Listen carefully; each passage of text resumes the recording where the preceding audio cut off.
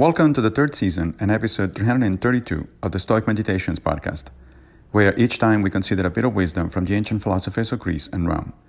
I'm Massimo Pigliucci, a professor of philosophy at the City College of New York, and I will guide you through this reading.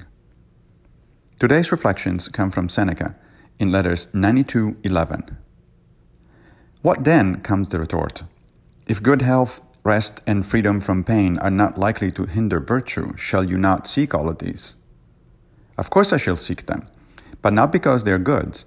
I shall seek them because they are according to nature, and because they will be acquired through the exercise of good judgment on my part.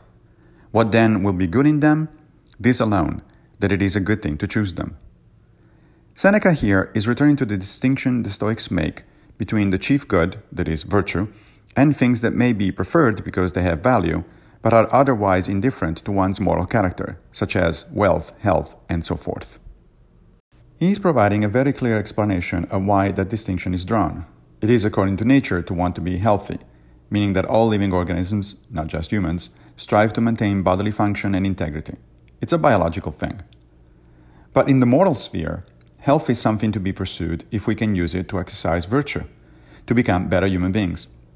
In fact, if we reflect carefully on it, we actually do not think that health is an unquestioned good. We shouldn't, for instance, wish good health to a tyrant or a hardened criminal. Why not? Because they are not using that natural benefit for moral good.